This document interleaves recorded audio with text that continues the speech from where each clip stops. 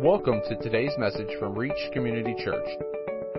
We hope this message encourages and blesses you as we dive into God's Word. And now, for today's message. Well, good morning. Welcome to Reach. I got a question for you, and you can raise your hand because this won't get you in trouble at all. So I know a lot of times when I say ask you a question, keep it inside. Do we have any legit? And you don't have to have a big farm. Any legit farmers in here? Like grow their own, fruits, vegetables? Come on. No one? What? One? Raise your hand. There you go. No one's going to come to you afterwards and be like, you have to come to my house. I mean, maybe they will, but okay. Well, my grandfather, Harold Black, that was his name. He passed away in 2016. He was a big farmer. This is Harold right here. Ellen's in the background. My life growing up with them, I spent lots of summers around them in Eastwood, North Carolina, which is central North Carolina. There's no stoplight. There's really nothing. If you don't know where Eastwood is, you're never going to find it. But he loved gardening. He had 2 separate fields. As he aged, one of them stopped being used because it was just too much. But he had the tractors and all the stuff. And I had some very good memories and very bad memories of farming. Because if you have lived in the South very long, summers are hot. And most farming is not done in the cool of the day. It's just done when you can do what is needed to be done. So he planted corn, green beans, tomatoes, squash, turnip greens, potatoes, and lots of sunflowers. I try to find, he's got this one picture that was in the paper, which that was in the paper, of him in front of his sunflowers. That was the name of his farm. But he loved it. He loved it so much, and he always produced more than he was going to eat. And so every time I came, or anyone came during harvest, they were leaving with a bag of something. Squash, tomatoes, whatever was ripe. He loved to plant and grow and share his produce. And he had this cool planter. I think we got another picture of this. Has anybody ever used this thing? Never? Okay. So he had one of these, and I loved it because it was like when you're 8, 9, 10 years old, it's got a little mouth that opens at the bottom. And so what you would do is the little chute right here, you would put like a plant, a preformed, like a tomato plant, a little one. You'd put on this side, and that big section is filled with water. And you'd put it in the ground, and you would squeeze it. And when you squeezed it, it'd open it up. It dropped the plant. It put water in it. And then you pick it up, and the soil fell back on it, and it'd be planted. Cool. It's actually, I think, it took me forever. I was like, you ever try to find something that you're not sure what it's called on Google? It's weird. So I'm like, classic wooden planter, and it shows me planters. And so then I was like, and I found it. And I think it was traditionally used for tobacco. So they would take the tobacco plants and they would put them in the rows. And I don't know why I really showed you that, but that's one of the fond memories that I had of, using the machine. Turn of the century stuff right there. If you're unfamiliar with farming, and I'm sorry, I'm going to dumb this down a lot. I'm not a farmer. I've helped people farm, but not, it's not my gifting. If you're unfamiliar with farming, you take seeds of whatever fruit, vegetable, or whatever that you want to grow, and then you plant those in rows. Okay? Real technical. I know if you're taking notes. Seed, rows. Then you water, you weed, you spray for bugs, and you fertilize. And I know there's, debating. He, put stuff on there, but bugs would just destroy your farm. Okay? It would. And weeds would. You'd fertilize. And if you did all those things, the plants would grow into the plant that you planted. I know. You're learning a lot today. This is like, man, this is better than HGTV or whatever shows they have for farming. I don't know. For example, if you planted corn, you know what would come up? Corn. Shocker. Shocker. And you know something else? This may be even more shocking. Everyone in this room is a farmer. And you may know where I'm going based on what I've said so far. Everyone in this room is sowing seed. Everyone. Whether you're intending to or whether you're casting it out or whatever you're doing, everyone in this room is sowing seed. And those seed are producing something. The question is, what are you planting? That's what we're going to talk about today in Galatians. One thing that I want you to hear, and you may already kind of made this connection, and this is a truth that you cannot get out of. And only by the mercy of God do we ever have a freedom to, one, walk in this, and two, be faithful enough to do the things that sow the right seed. But you will reap what you sow. You are currently, right now, if you don't like something that's going on in your life, most likely it is something that you've reaped, that you're sowing. And you're like, why are these things happening to me? Why am I always this? Why am I always this? A lot of times, not always. A lot of times it's because you've been sowing this seed. Let's pray. Dear Heavenly Father, we may be completely ignorant to our farming abilities. We may be completely ignorant to what seed that we're sowing. But Lord, I pray by the power of the Holy Spirit today, you would expose the seeds that we're planting. That you would expose and give us a willingness to plant the right seeds and do the things necessary to harvest what we want to harvest. Or things that are unconscious in us. Lord, I pray that you would bring to the surface, not that it would overwhelm us, but that we would have the capacity to trust you to help us do the things that you've called us to do. Lord, we know that ultimately we deserve death. Lord, we deserve judgment, but your mercy justifies and makes us right in our belief in your Son. So, Lord, I pray that today you would speak through your word. We pray these things in Jesus' name. Amen. So today is another letter written to Gentiles. We talked about 1 Peter last week, and it was a letter written to the Gentile church, and this is non-Jews, Gentiles. And this one's written by Paul. Paul was writing this letter because a group of Jewish believers infiltrated the church and was causing trouble. Mostly, and not the only, but mostly about circumcision. You're like, that's weird. But we don't really think of it this way because we haven't looked at it culturally and, whether you feel about circumcision, whatever. And if you don't know what that is, don't Google it. Ask somebody.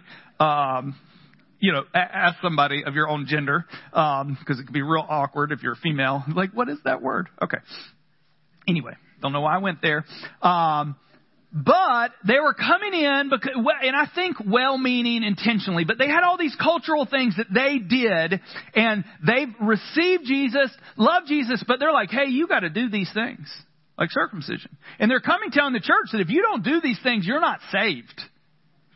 If you don't do these things, you're in trouble.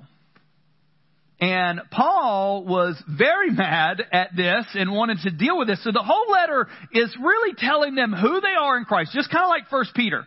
It's reinstituting what you're believing in, who you're believing in, who you are in Christ, and dealing with this issue.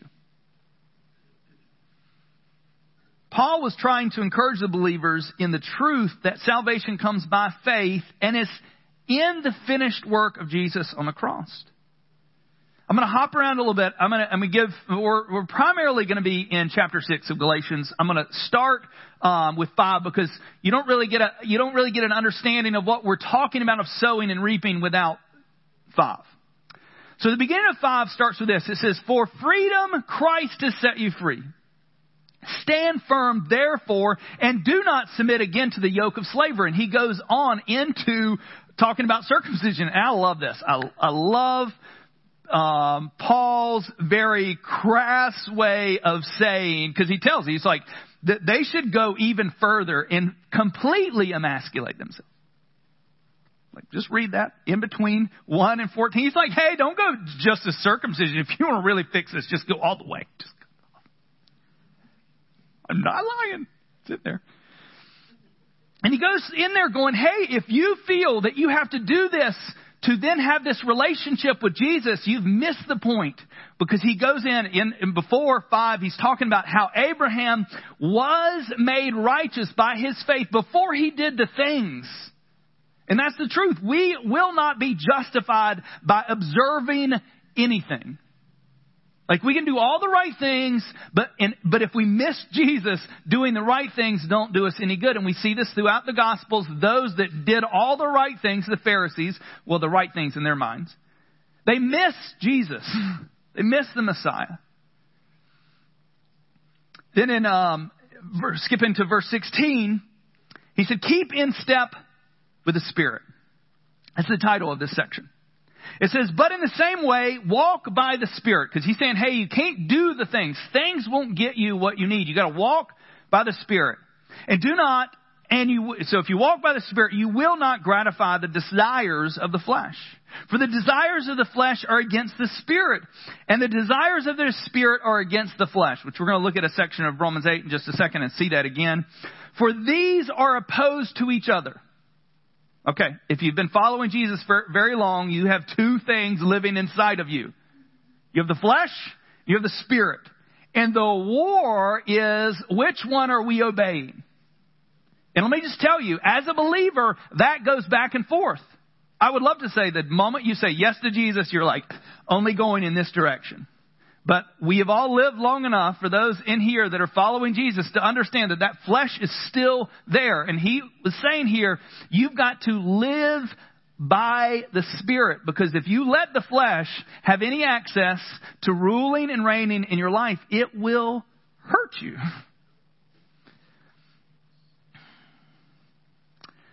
To keep you from doing the things that you want to do. Verse 18, it says, but if led by the Spirit, you are not under the law, now the works of the flesh are evident. So there's going to be a list of things that are evidently works of the flesh. Sexual immorality, impurity, sensuality, idolatry, sorcery, enmity, strife, jealousy, fits of anger, rivalries, dissensions, divisions, envy, drunkenness, orgies, and things like these. I'm just going to tell you, like some of them you're like, ooh, nah, I ain't doing that. But every person in this room just got hit in the face by something. And if you didn't, you're deceiving yourself. Or you've perfected something. Find me after church and let me know how you've done it. I'll let everybody else know. And he says something very shocking here. In things like these, I warn you, as I've warned you before, that those who do such things will not inherit the kingdom of God. I don't know about you, but like sometimes when you read the word, you're like, holy goodness. Like you may have perfected some of these, but envy, fits of jealousy, fits of anger, rivalries.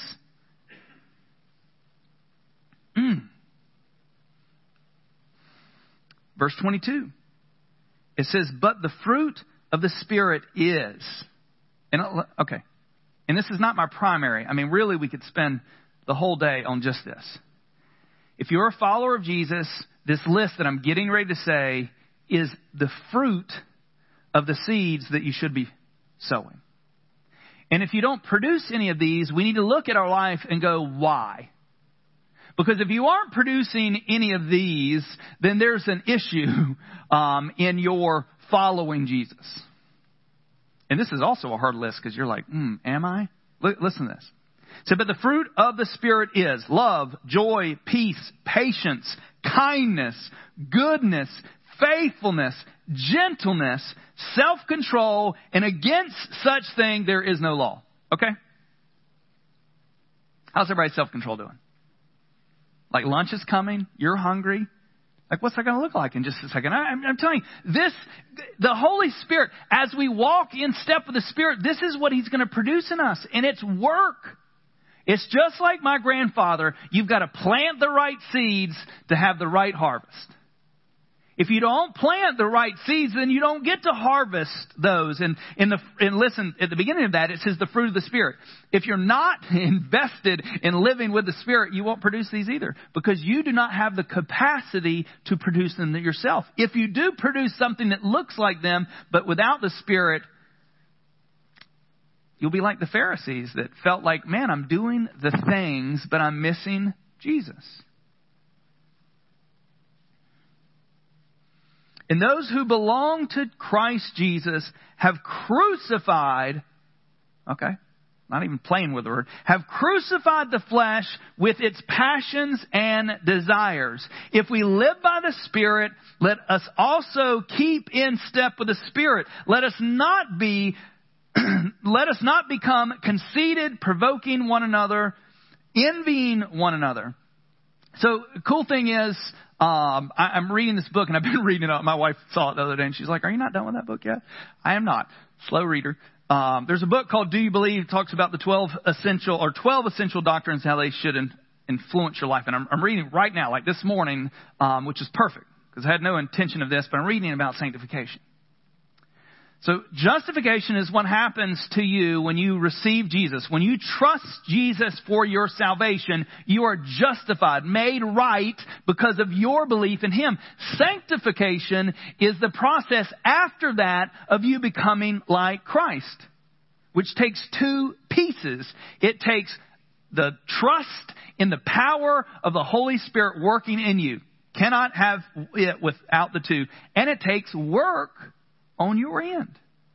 Period. You cannot become like something. It's like if I want to grow something in my grandfather's farm, you've got to do the work. Like you don't just get the harvest at the end. You've got to do all the stuff that it takes to get that tomato or corn or whatever to the point that it's ready to be harvested. And we are, if you're a follower of Jesus, in the process right now of being sanctified. And here's the scary thing. He's going to do whatever it takes. Whatever it takes to sanctify you. And some of that's painful. But you know what? He loves you so much that He's willing to allow whatever in your life to bring this thing that He knows in the end will bring the most glory for Him and the most fruit for you. So now we're into Galatians. Chapter 6. I'm going to start in verse 1, just right after this. So he's just said all these things. Verse 1, it says, "Brothers, if anyone is caught in any transgression, you who are spiritual should restore him in a spirit of gentleness. Keep watch on yourself, lest you too be tempted." Restoration is always the hope. There is nothing that the Lord cannot redeem. And it is our job, church, to strengthen and to carry each other's burdens and to be there for other in gentleness. I think the church is missed the gentleness part. We love to call sin in a very angry, in a very judgmental way. Which sin is still sin. I'm not saying that we don't do this, but He's saying do this in gentleness. When we see someone, we do this with love. Verse 2, it says, "Bear one another's burdens and so fulfill the law of Christ." In chapter 5, verse 14, one of the verses I didn't read in between verse 1 and verse 16 through 26 is this. It says, "For the whole law is fulfilled in one word. You shall love your neighbor as yourself." You want to fix every single one of your problems? Treat people like you want to be treated. It sums all of those things into that. And just a little side note, I hear this sometimes, like, well, no one's done this. No one's reaching out to me. No one's this or no one's that. Just a take this for what it is. Don't complain when others aren't there when you need them if you aren't there for others. I think sometimes we're like, why is no one here? But like, how much of our life is verse 1 and 2, where we are helping when we know people, friends of ours, need it, encouraging. Like, I'm just going to tell you, I know living, hearing, and obeying Jesus is difficult. And really getting to that place that you can kind of like discern what the Holy Spirit is speaking to you. I'm just going to throw this out. This is for free, not in my notes. If you're, being still and doing your devotions or just riding around and somebody close to you pops into your head, you're not thinking about them. I know I'm simplifying the work of the Holy Spirit. What if tomorrow, today, that happened? You just like, all of a sudden, you're reading your devotion. You don't have to be reading. You could be driving down the road and all of a sudden you're thinking about like somebody. What if you just pray, just a little prayer?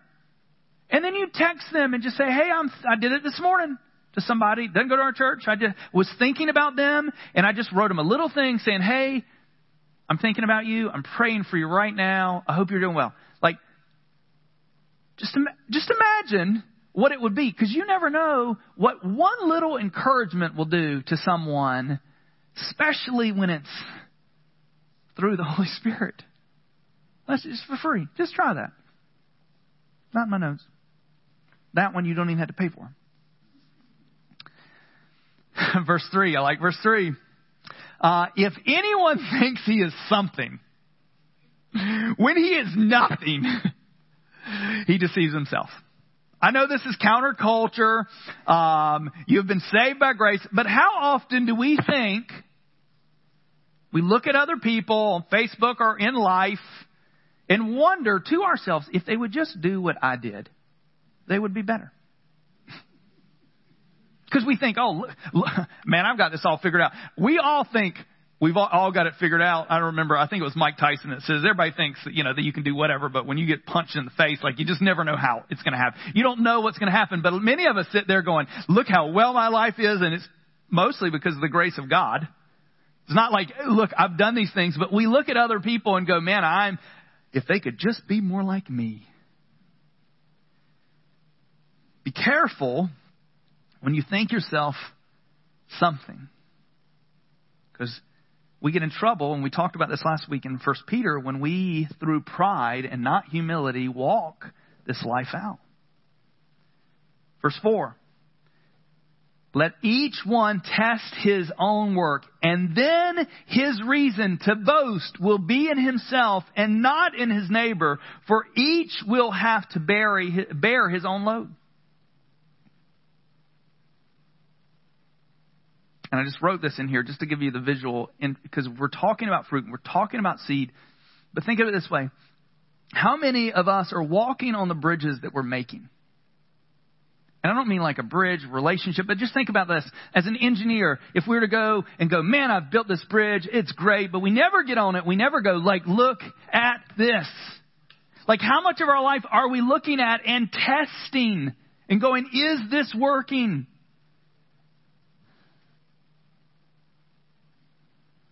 I think about it all the time. I have said this before. I have some anger issues. Most of you would not go, oh, Heath seems like an angry person. I can totally see that. Super nice, because I'm afraid of you guys. I don't want you to think that I'm angry. So I reserve all my frustration and anger to those that are the closest to me, literally the ones that live in my house. And it's something actively I'm working on. I go to a counselor, a topic that we talked about this week, and I'm like, hey, how do I live this out? Because I don't want to be that guy. And so how do I stand on this? And I'm testing the work because I don't want to be that guy.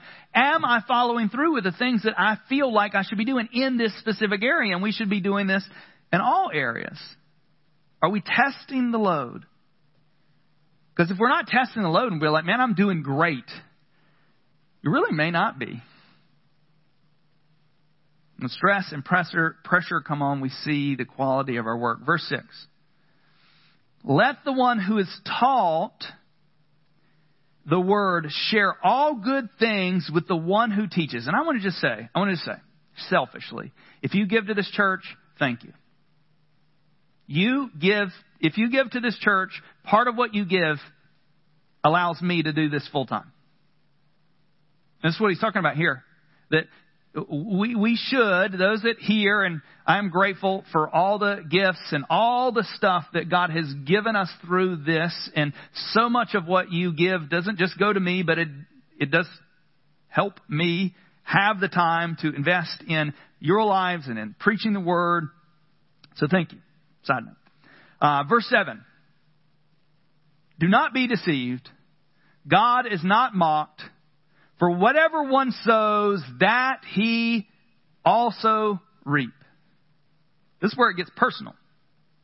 This is where we cease to blame other people for some of the things that are going on in our lives, because it's us sowing that seed.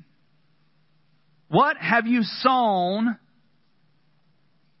and are sowing, you will reap. What you're sowing right now, what you have been sowing, will come to be. It will bring a harvest of something. What are you sowing in your relationships? What are you sowing in the kingdom? What are you sowing into your life with the Spirit? Because so many people are like, man, I want to have stronger faith. Like, I want to know God more. But then we'll also not do the things that are necessary for those things to happen. If we want to know God more, we've got to sow seeds of spending time in His Word. We've got to sow seeds of having, reading things and discovering who He is.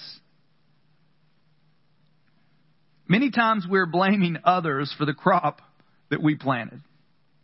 Now, and I understand there's a parable that Jesus used that, the person went out there to sow the seed. And he threw it, and the enemy came during the same time, and he threw seeds of weeds. Now, there are weeds in our life that we need to remove, which I'll talk about in a little bit.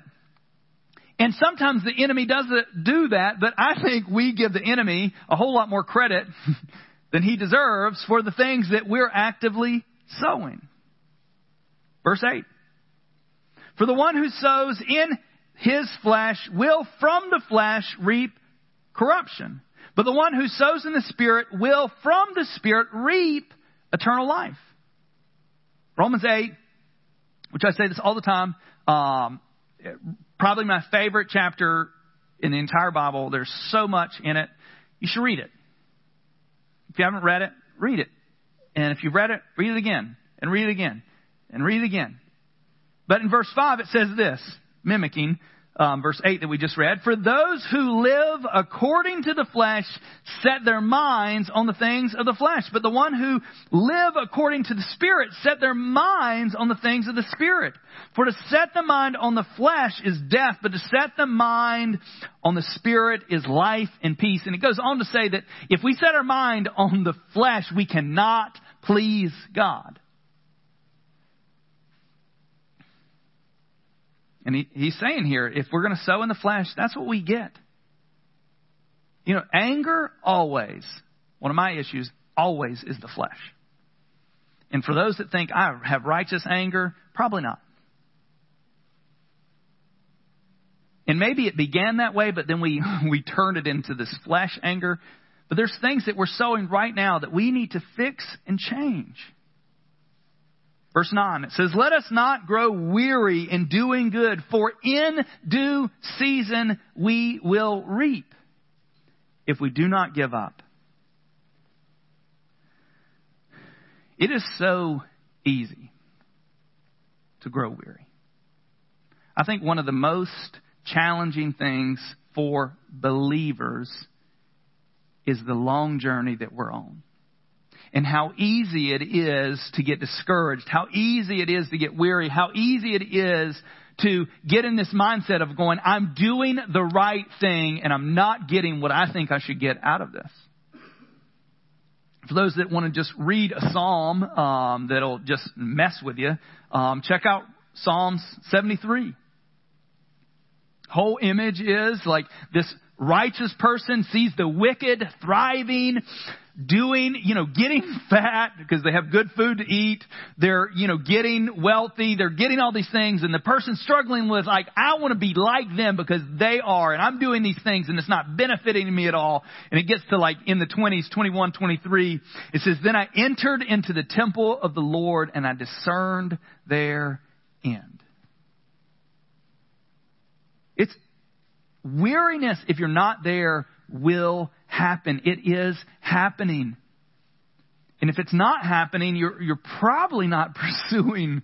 Either you're in a good season where God's just by grace giving you grace, or maybe you're not planting the right thing. Because I'm just going to say the enemy doesn't care if you're sowing seeds of the flesh. He wants you to do that. He's not going to be like, hey, don't do that. That'll mess you up. Jesus doesn't want you to do that. So why do we continue? The same thing we talked about last week. We continue because the harvest is coming. We continue because one day we will stand before God and every action and word we have spoken, we will be held accountable to it. Every word. That's why we need to understand justification. That's why we need to be in the process of being sanctified. We need to know who we are, but we need to know that if we sow the right things, the harvest is going to be awesome. That we get to see what the fruit of what we're doing. Verse 10 says, so then, as we have opportunity, let us do good to everyone. Okay. In the Greek, everyone just means everyone. Okay. Sometimes like, what is it? Who? Every? I don't want to be good to that person. I don't want to be good to that person. And especially to those who are in the household of faith. So we need to be good to everyone. That's the fruit of the Spirit. If you want to test the fruit of the Spirit, it's how we interact with people that don't deserve our kindness and our mercy and everything else. And that's hard. Because you are sowing something. So here's a couple things I just want to re-say, just in case you missed this. You can't harvest the fruit of the Spirit without the Spirit. You were never made to do this alone. You don't have the capacity to do it. You cannot be the person that God has designed you to be without life with the Holy Spirit. You have to get in step with Him. Next question is, what are you sowing? Do you need to start working with a different seed? My hope this morning isn't be like, man, I don't even know what to plant. My hope this morning is that the Holy Spirit will go, man, this is the seed. And one of the seeds that I just mentioned earlier is this anger part of me. I don't like that guy. I don't like the guy that's like, I'm doing my thing. I want everybody to leave me alone so I can finish my thing because it is so important. It's not. It's never. I'm just going to tell you. Maybe 1 out of 1,000 times what I'm doing in that moment is more important than what's going on in my house. And the rest of the time, I need to by grace. And I'm telling you, if you want to work on something, God will help you. I have this bike in my house. It's called a Peloton. You can get on it and ride it. And I was right at the end of a 45-minute ride, sweating real good. And my daughter calls. I have my phone on the bike. I'm like, okay. She doesn't hardly call me, so when Lydia calls, my 20-year-old, I usually answer it. I'm like, hello? And she's like, Dad, it was 4:25.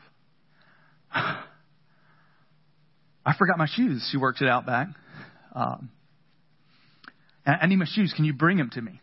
It's 4:25. We have to be somewhere at 5:30 with some errands on top of that. And I'm like, at first I was like, call your mother. Maybe she can do it. And so I hang up and she tries to call Jody. And then I'm like, I feel like the Holy Spirit's like, nope. So I call her back. I was like, okay. She was like, can you bring them out back? I was like, I have no time. 4:25. I am sweaty nasty. I have to be somewhere at 5:30. I don't have time. I was like, I'll meet you at the battleship. I walked downstairs, putting on my shoes, and I gratefully see my 18-year-old son, who has a car that we help keep running. And I said, hey, take these shoes to your sister, which he willingly did. I did slide him $15 before this on Venmo, and so he was a little bit more. But like, it's the willingness. Like, I'm telling you, if you want to work on something and you commit to the Holy Spirit, like, I want to sow the right seed, and you tell the world or the Holy Spirit, this is what I want to work on. God is going to give you opportunities to work on it. Evan Almighty is not the gospel. Okay. It is not, biblical text. But when Morgan Freeman talked to the wife in the diner, he's God, if you haven't seen it. And she's like, when people pray for patience, people think, I want to be filled with this spirit of patience. He's no. What God does is He gives you opportunity to become patient. You want to sow good seed, and you tell, like, at the end of this, you say, God, this is what I want in my life. Maybe something in you, you're like, this is a seed that I want to stop sowing with. This is the seed I want to sow. Understand that you will be challenged. Understand that you will have to test your sowing. Here's another one. So you got to pay attention to what you're sowing. And here's the next one. Do you need, by the power of God, crucial element, to pull up things from your life?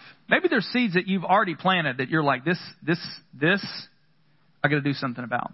By the work of the Holy Spirit. And sometimes that means, I think I shared it a couple weeks ago, when I got an attitude with my 20-year-old, story of my life. The next morning I met her on the stairs to apologize for my attitude. And that was a seed. I planted frustration the night before at 9:30 at Walmart, if y'all remember that story. And the next morning, I had to pull the weed that I had planted and said, I'm sorry, that you don't deserve the frustration. And I wasn't understand, I'm not yelling, cussing, and throwing stuff and punching holes in the wall. Okay? You were like, oh, how angry is he? But I'm not nice. I don't like that. And so I had to pull, and some of you are going to have to leave here and go, I need to pull this. Nope, I've planted this. I need to get rid of this seed that I've planted, and I need to get rid of whatever's coming from it. And sometimes that is this humble way of just going, hey, I'm sorry that I've been doing this. And the last thing that I would say to you this morning is commit your life to kingdom farming. One of the reasons why you do these things is not so you'll be a nicer person. I think the primary reason God does things in us is so that He can use us to do things in other people.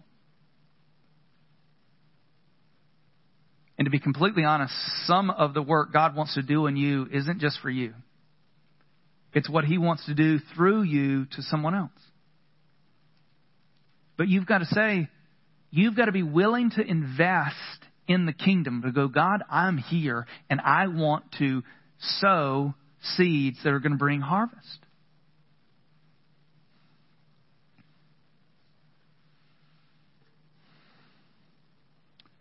I felt like this Sunday was a good Sunday for us to have communion.